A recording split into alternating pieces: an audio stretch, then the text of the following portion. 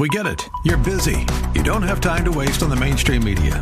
That's why Salem News Channel is here. We have hosts worth watching, actually discussing the topics that matter. Andrew Wilkow, Dinesh D'Souza, Brandon Tatum, and more. Open debate and free speech you won't find anywhere else. We're not like the other guys. We're Salem News Channel. Watch anytime on any screen for free 24/7 at snc.tv and on Local Now, Channel 525. Coming up, I'll talk about Trump's big win in the Iowa caucus and also what's in store for the other candidates, Nikki Haley, Ron DeSantis. Vivek, of course, is now out. And the legendary political consultant Roger Stone joins me. We're going to talk about Iowa. We're going to talk about election interference and also what's going to happen in the 2024 election. Hey, if you're watching on Rumble or listening on Apple, Google, or Spotify, please subscribe to my channel. This is the Dinesh D'Souza Show.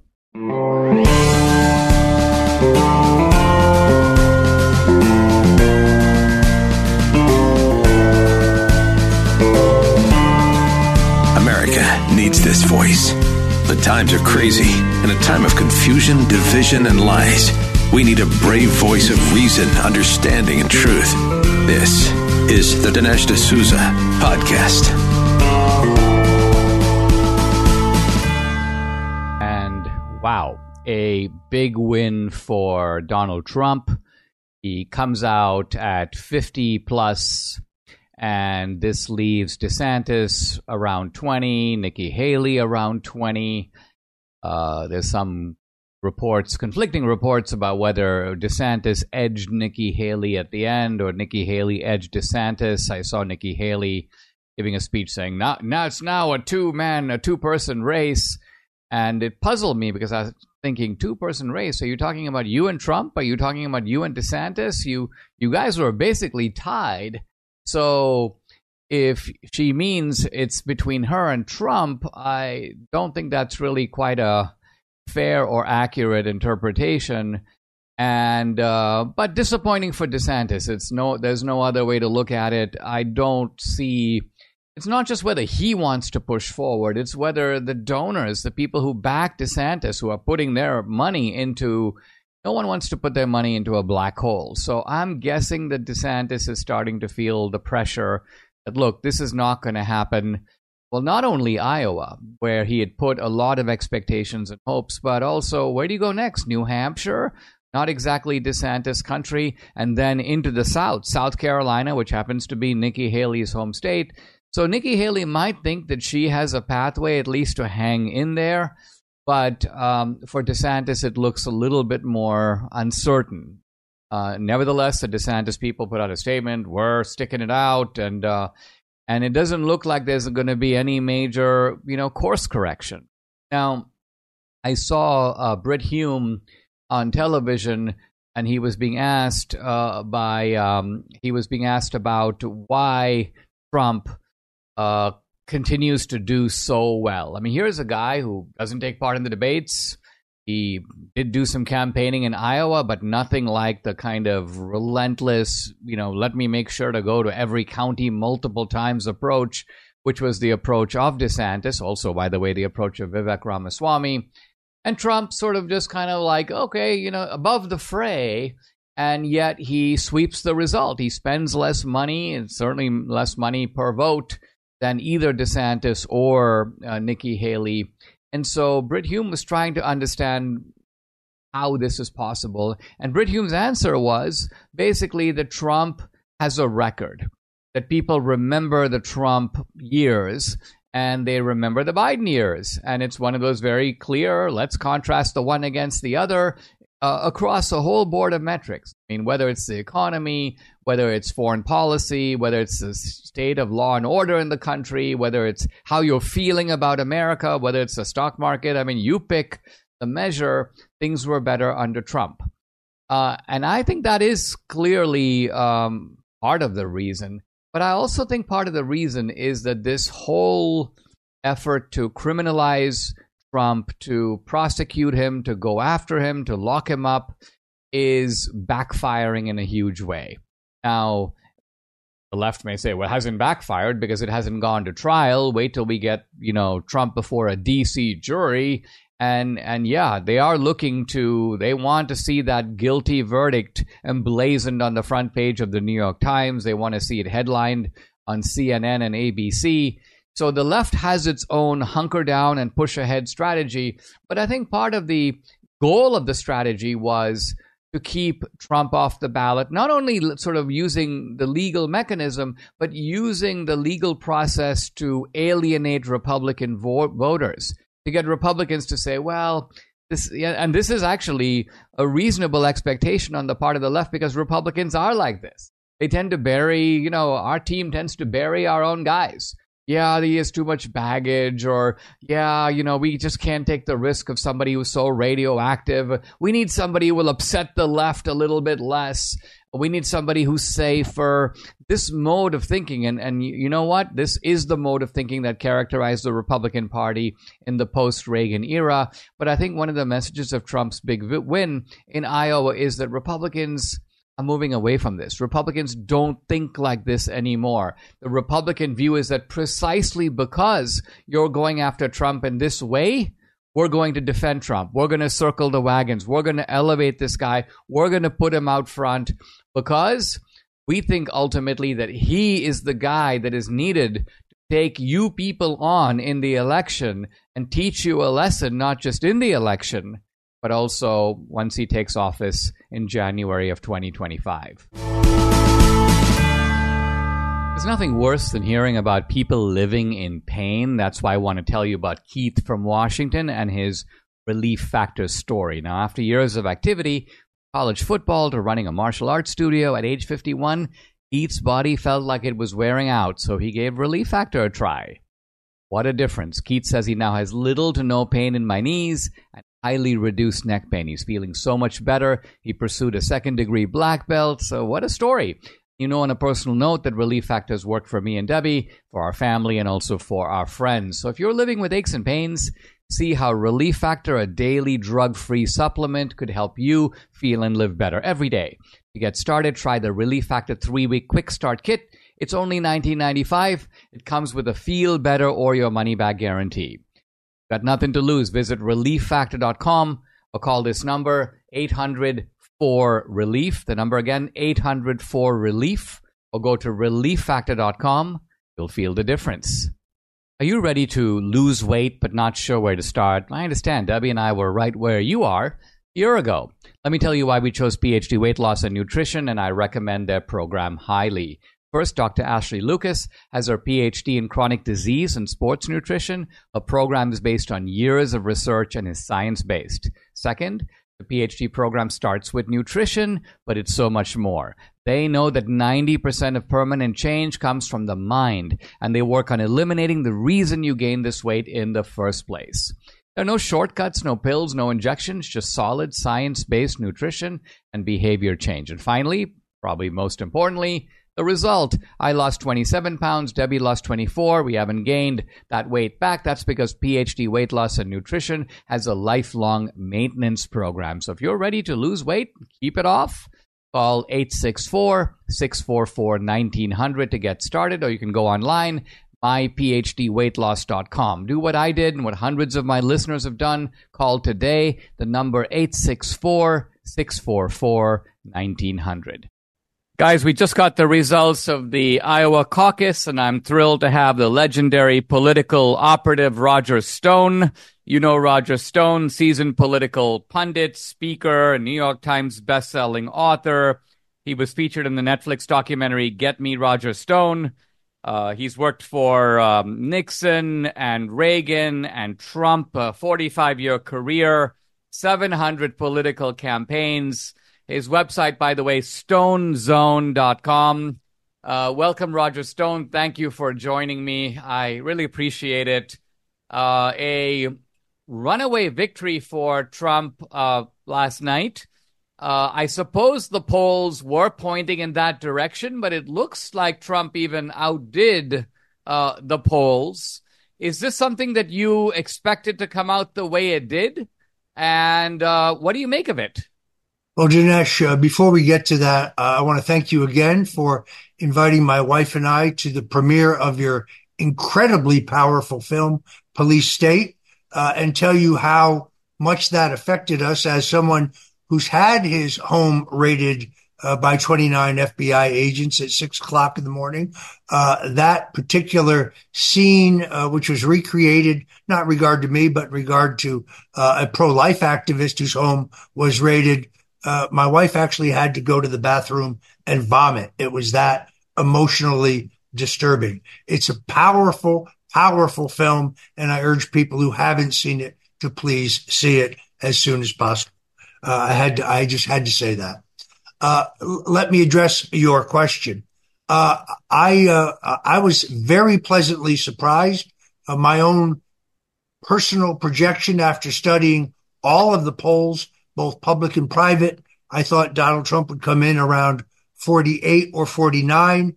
I prayed that he would break the magic 50. He ended up with 51.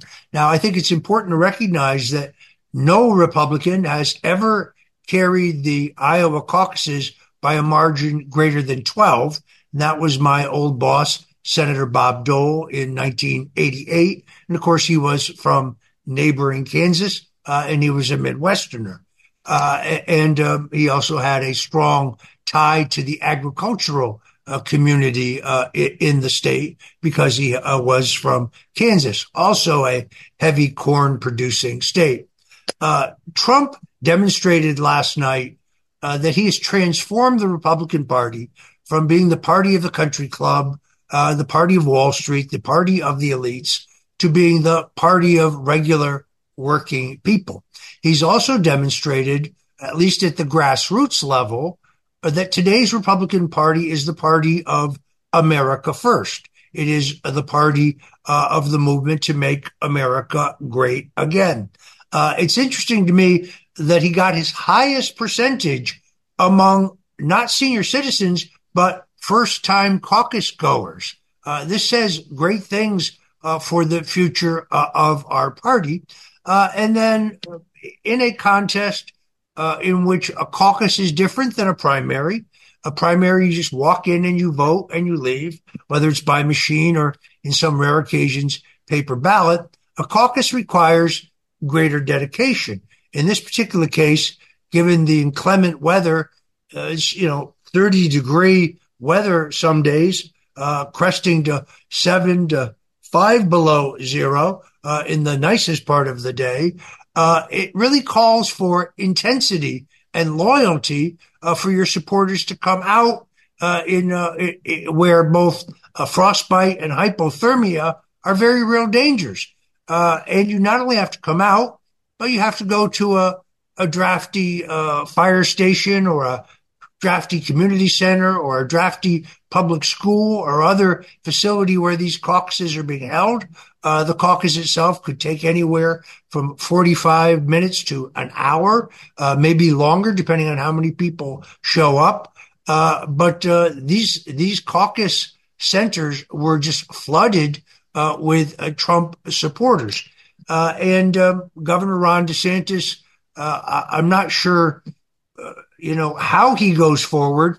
It's true that he lives to fight another day by eking out a second place victory. But let's notice the gap between Trump and the second and third place finishers is 30 points. It's immense. And therefore, very tough for Ron DeSantis to call this a victory. By the way, he set his own expectation levels. He said he would win. Well, winning to me means coming in first. Winning to me means getting more votes than the other candidates. So although he may have survived, he did not win. The final polls showed Nikki Haley actually narrowly holding second place, although again distanced from Trump. She underperformed slightly, but I think that's because DeSantis did invest in some infrastructure to identify and turn out his vote, where Nikki Haley's campaign was almost all AstroTurf, meaning she spent, I think, more for advertising. I believe she spent $36 million on all forms of advertising. That would be broadcast television, cable television, digital advertising, and so on. It boils down to she spent $36 million, boils down to be $1,797.84 for every vote she got. She could have given each voter a refrigerator for that money. Wow. Ron DeSantis spent $34 million. That boils down to be about $1,697.96 for every vote he got, where Donald Trump spent the least on advertising, almost half of what the other two spent. He spent a mere $18.2 million, and his votes cost him about $340 per vote. Final thought, I really have to say, having been a veteran of 13 national presidential campaigns, starting with Nixon, 3 campaigns for Ronald Reagan, and of course for Donald Trump is running the single best, the single most disciplined, the single most efficient, the single best organized presidential campaign in my lifetime. Under the leadership of Susie Wiles and Chris LaCivita and James Blair, this is the best run, most disciplined campaign that I have seen in my 45 years in American politics. And also, Roger, it seems that the campaign has been, run against headwinds that are unprecedented in American political history. I mean, here's a guy who's facing multiple criminal charges, over 90 charges in multiple jurisdictions. The left, I think, had been hoping that just the existence of these charges would alienate Trump from the Republican base. People would be like, either they would go, this guy is potentially a criminal, or they would say something like, well, it's too much baggage because just the very possibility of a conviction, of possible incarceration, we can't go with this guy. We need to go with somebody else.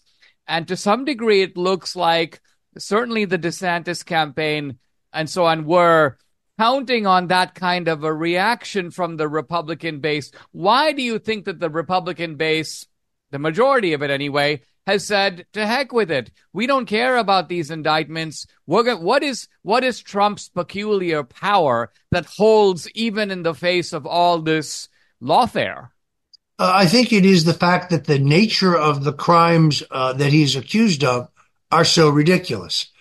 First of all, in 1977, the Congress passed the Presidential Records Act.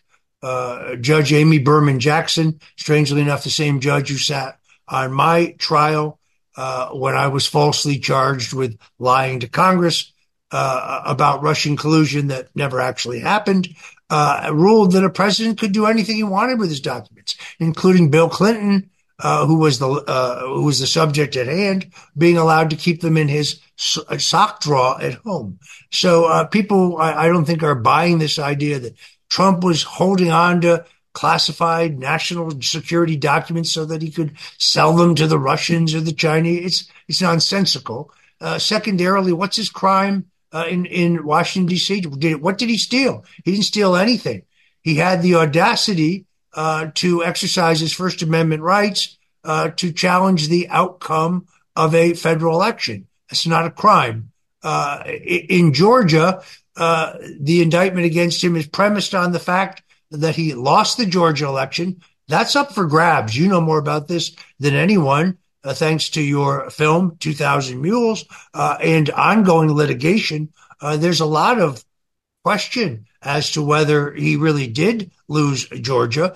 So he's, again, charged with knowing that he lost Georgia, believing that he lost Georgia, and then seeking to work with others to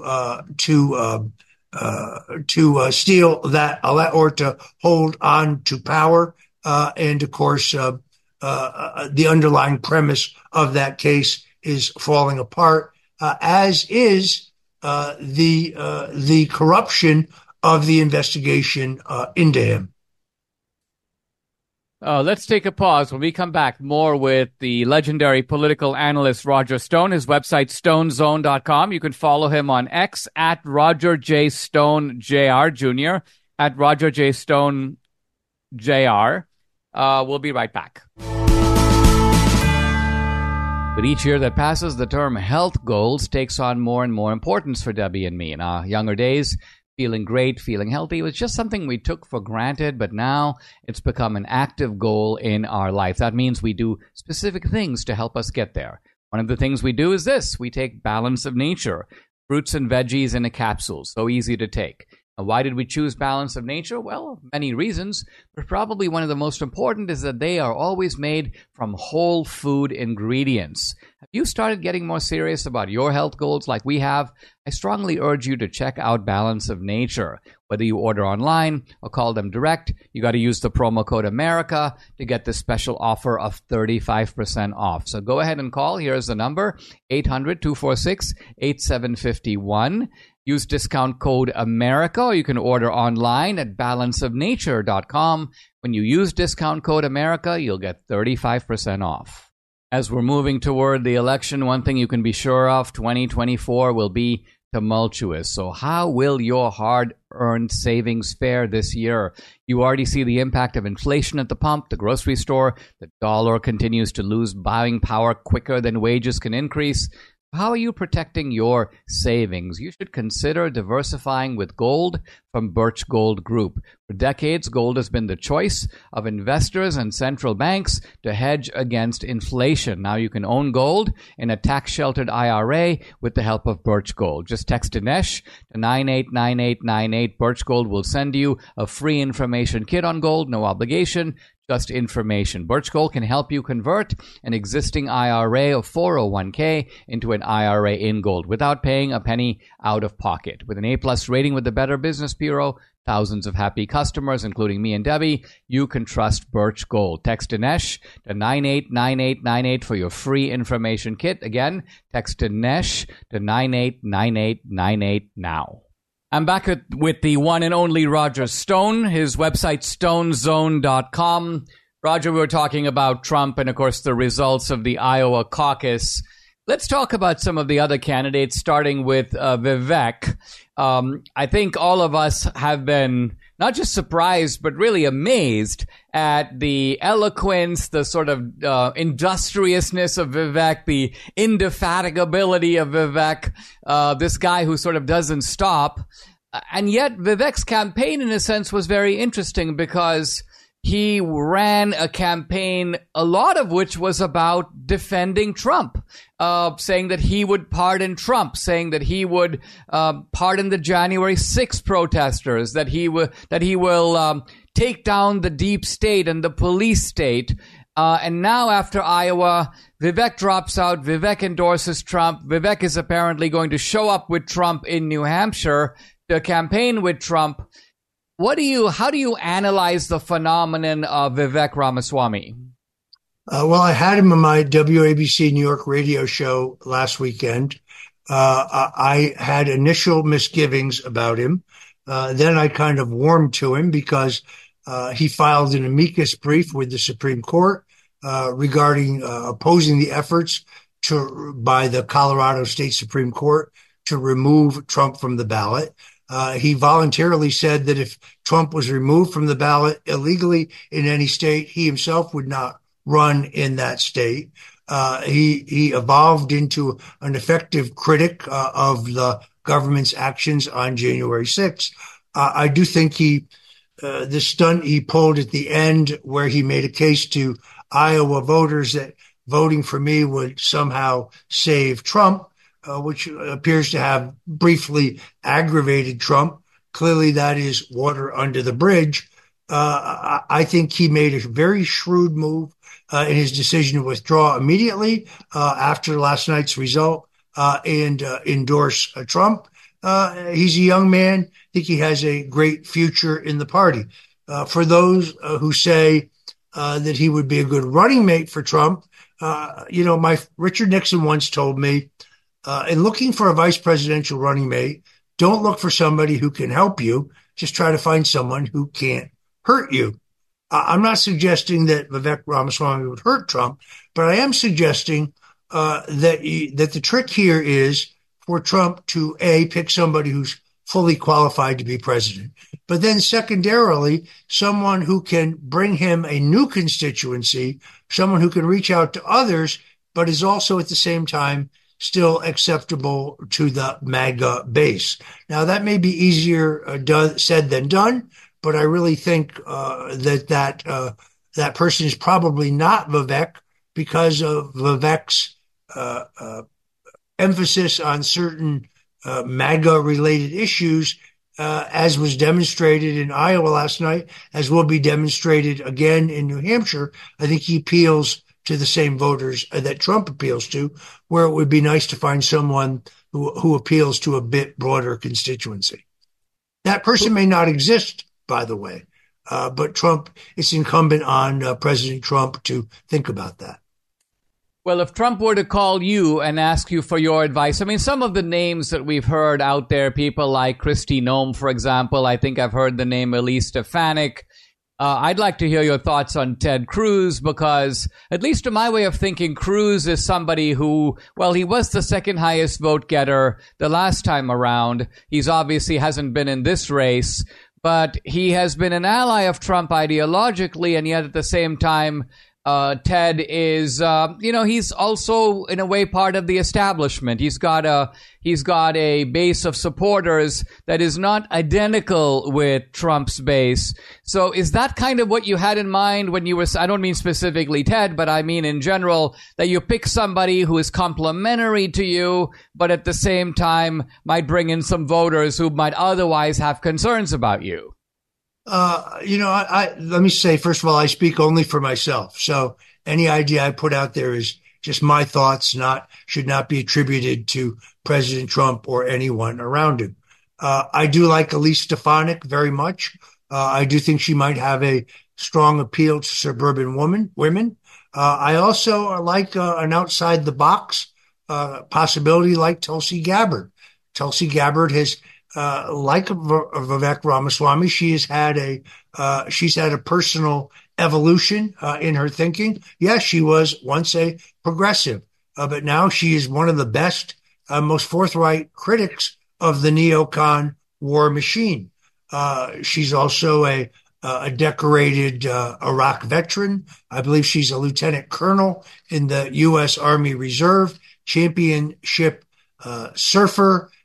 Former Democrat, now an independent, hopefully on her way to becoming a Republican. I think that would be an intriguing choice. Now, when I said that in a Twitter space the other night with Alex Jones and General Flynn and my good friend Jack Posobiec from Human Events, I got a very mixed result. Many people loved the idea. Many other people did not love the idea. Look, only one man's going to make this decision, and that is Donald Trump.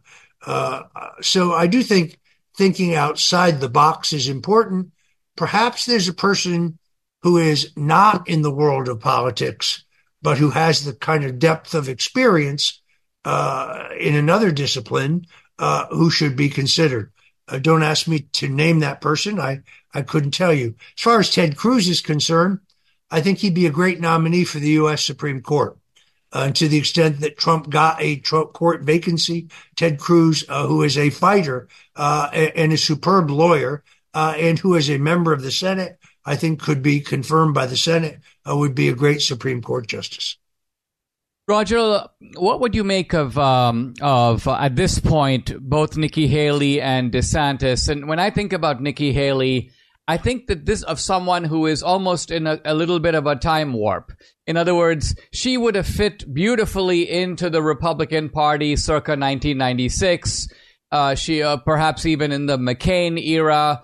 She comes out of that strain of the party. She seems to reflect ideas that Republicans do talk about, but just don't seem plugged into where we are now. With DeSantis, I'm a little bit more disheartened for the simple reason that it looked to me like this guy had an amazing future ahead of him, could even be the heir apparent after Trump. And yet there's been so much acrimony now between the Trump people and the DeSantis people. do you think that DeSantis has sort of permanently blown it, or is it the case where this is a guy who could now step back, even if he doesn't come close to the nomination, bide his time, finish out his term as governor of Florida, and then come 2028, he's back in the ring? I actually think, sadly, that he's done permanent damage to his political brand, simply because his candidacy is really an act of personal disloyalty. Perhaps folks who don't live in Florida don't understand that Ron DeSantis was a relatively obscure congressman who was struggling in the race for governor against the state agriculture commissioner, who had the endorsement of every Republican member of the state legislature, the Speaker of the House, the President of the Senate, every member of the congressional delegation, with the exception of Matt Gaetz, every Republican member, had the endorsement of all 62 Republican county chairmen. He was the heavy favorite. It was only the endorsement of Donald Trump, a tweeted endorsement, which lifted Ron DeSantis out of political obscurity and catapulted him to the governor's nomination. And then in the final weeks of the 2018 campaign, Donald Trump had to change his schedule for the last 2 weeks to visit Florida 3 times to literally drag Ron DeSantis across the finish line. Now, I've been in politics for 45 years.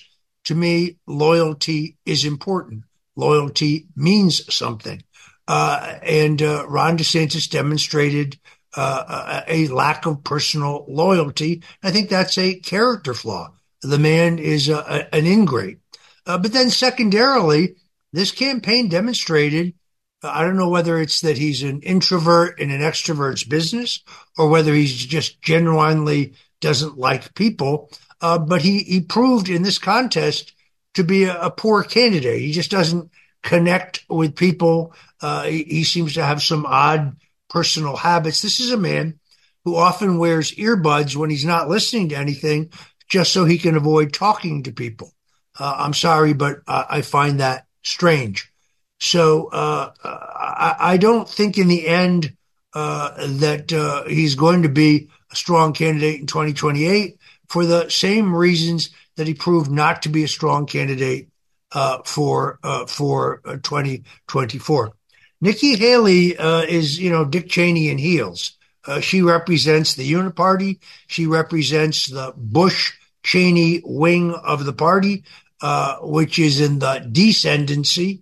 It's amazing to me that much of her funding is coming from Democrats, like Larry Fink, who was one of the founders of LinkedIn, Reid Hoffman, who has not only visited Epstein's island several times, has given millions to Joe Biden, the Democratic Party, but also financed the E. Jean Carroll defamation lawsuit against Donald Trump. So I just think that you're right. She's not right for today's modern Republican primary. What I would hate to see, since DeSantis is out of resources, and I think he's going to have a hard time raising money because given this margin in Iowa, I don't think there's anyone who believes that he can win the nomination or wrest the New Hampshire primary or the primaries after that from Donald Trump. Nikki Haley, on the other hand, is flush with special interest money. And I could see a scenario in which she tries to do what George H.W. Bush did in 1980, which is to stay in the contest long after he no longer had any prospect to be nominated. Ronald Reagan had swept New Hampshire, then swept the rest of the primaries.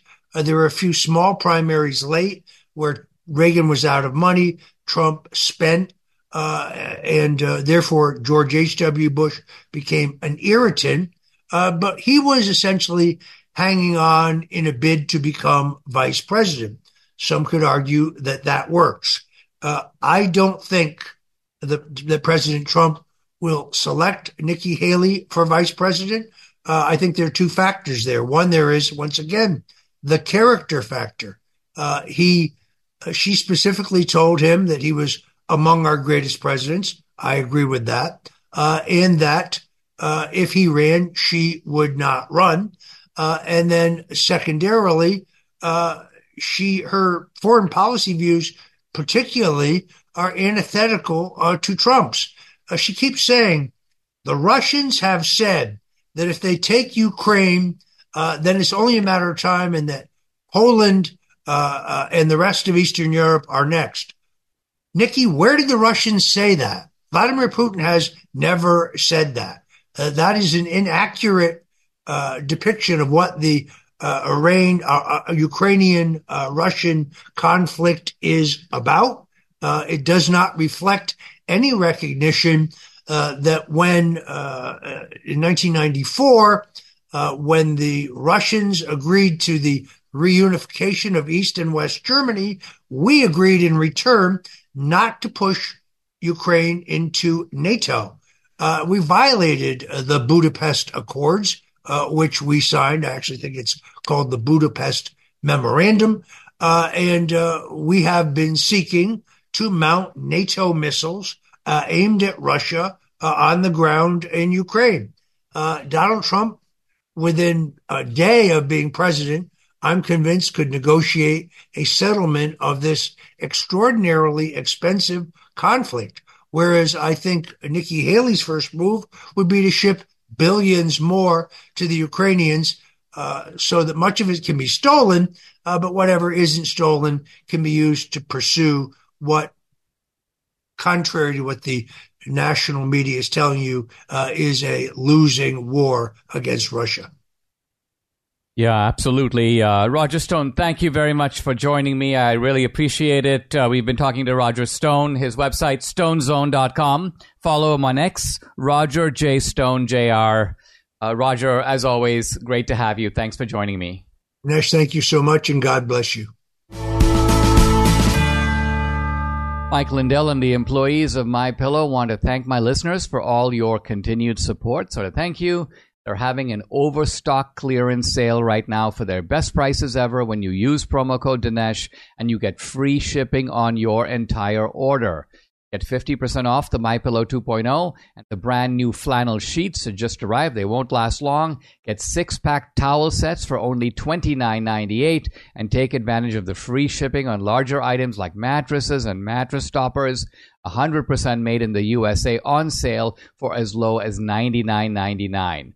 Everything is on sale, from the brand new kitchen towels that have the same technology as the bath towels that actually absorb. You got dog beds, blankets, couch pillows, and so much more. To get the best specials ever, go to mypillow.com. Use promo code Dinesh, or you can call 800-876-0227. The number again, 800-876-0227. Make sure to use the promo code, which is DINESH Dinesh, and also get free shipping on your entire order while supplies last.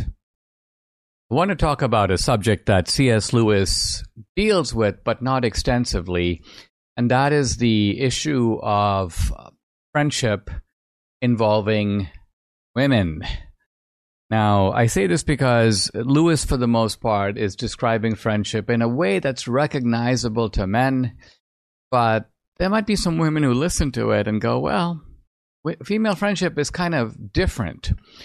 Debbie and I were talking about this after yesterday, I guess maybe the day before, and I had made the point that male friendship is not exclusive. If there are two guys and they've got a common pursuit or a common interest, let's say, hiking or mathematics, they have no problem with a third, a fourth, and a fifth joining the circle. It remains an exclusive circle because these guys sit down and work out their problems together, or they go hiking every Saturday. But either way, there is no bar at all to adding members to the group. But Debbie's like, well, I don't know if that really is true of women, because you have a lot of exclusivity, you have jealousy, you have she's my best friend, she's not your best friend. And so there is a resistance to admitting a newcomer to the circle, because the circle is like only two. It's like me and my best friend. And we're cool and you're not. And so if you join the circle, the value of the circle kind of goes down, not to mention the fact that no longer do I just have a best friend, but we now have a sort of an imposter. We were watching a little while ago, one of these crime shows, Debbie and I, we sometimes do this over the weekend just for fun. And the plot involved these two girls who were really close. One of them was very kind of hip and cool, and the other maybe less so. But then a third girl joined the group, and incredibly, one of the girls and then the newcomer plotted together to murder the third girl. And as the plot unfolded, it was so unexpected because it was one of those whodunits. And of course, the last people you suspect were the girls themselves, and they were just teenagers. But they stabbed this other girl to death. And when questioned about it later, they were like, we didn't like her. You got this feeling that somehow this group was a group of two. And when it became three, kind of an unstable or a very dangerous element was introduced. And suddenly one of the three had to be pushed out. Now, I was thinking about this. I'm thinking about what would C.S. Lewis say about this. And in my view, what C.S. Lewis would say is that situation was never friendship in the first place. In other words, it doesn't meet the classic understanding or definition of friendship. The two girls who came together at the beginning were brought together really probably because one of them saw the other as cool and saw it as a kind of elevation of her status to be associated with the cool girl. And the cool girl must have taken some sort of liking to the other girl, maybe because she liked to order her around, maybe because she thought that comparing the two of us, I'm always going to be the beautiful, the glamorous one. But you can see here that this is a relationship, to be sure, but it's not a friendship in the sense that C.S. Lewis means it. C.S. Lewis is talking about friendship in the sense of the two of us are united by shared values or shared interests or shared goals or shared religious beliefs or a particular kind of way of being that makes us different from everyone else. And that's what we find in common with each other. So that was not the case here. And moreover, the very fact that there was this kind of jealousy, the jealousy tells you that it's not really about the friendship. Because think about it. There's nothing about a common interest by itself that excludes anybody. Let's just say, for example, I love to watch Western movies. I'm obsessed with Westerns. And then I find a friend and he's obsessed with Westerns. And so we have lengthy discussions about, Rio Bravo and the man who shot Liberty Valance and John Ford as a filmmaker. And we go into it to such a degree. And this is really why it becomes a friendship, is because to everybody else, this is like crazy. Like these two guys are nuts. They're going into this stuff. I mean, yeah, we like Westerns and all, but this is a level of detail that is, you may say, abnormal. And that's really what the friends find in common with each other. Each person's individual abnormality is matched by the abnormality in the other person. And it's like, hey, we're not alone in the world in this abnormality. We both think the same about these things. And so that's the friendship. Now, let's imagine a third guy shows up and he goes, I'm just as obsessed with Westerns as you are, but I don't agree with you guys that John Wayne is the greatest actor. It's really, Clint Eastwood. And so off you go. But the two guys are like happy to pull this guy in because it only makes their circle more interesting. So that's how friendship ought to be. But I think Lewis would say that in this case of the three girls that I mentioned, it's a pathological relationship based upon certain types of status and envy and social exhibitionism and possessiveness. And all of this is not really, it's not only not what friendship is, it's somewhat antithetical. It undermines the idea of friendship. Now, none of this is really directly C.S. Lewis. This is kind of my extrapolation of Lewis, my way of understanding and applying his ideas in a philia, friendship, to a given situation. Now, Lewis does discuss another situation, which is, and I think this is a situation you can see that he'd be more familiar with. And he's talking about a group of male friends who, let's say, meet to, smoke cigars, or they meet to have conversations about medieval literature, which was Lewis's field.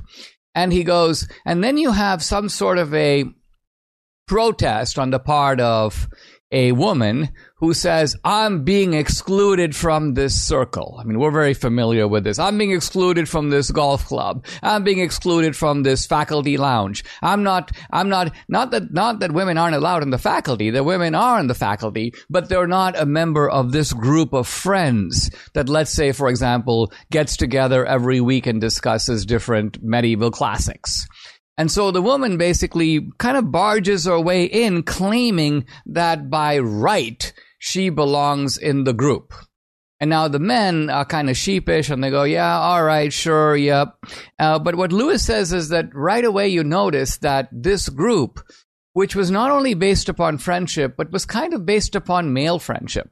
And that means that men in their own company talk about certain things, and they're able to talk about it freely, and they're not inhibited.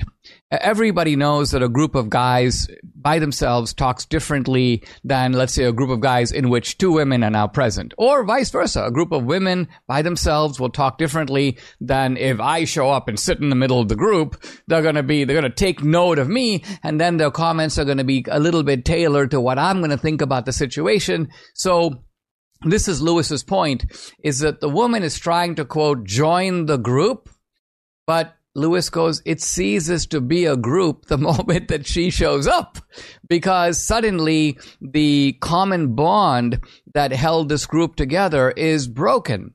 And it's broken because it's not because of sexism. It's not because of some intrinsic bias.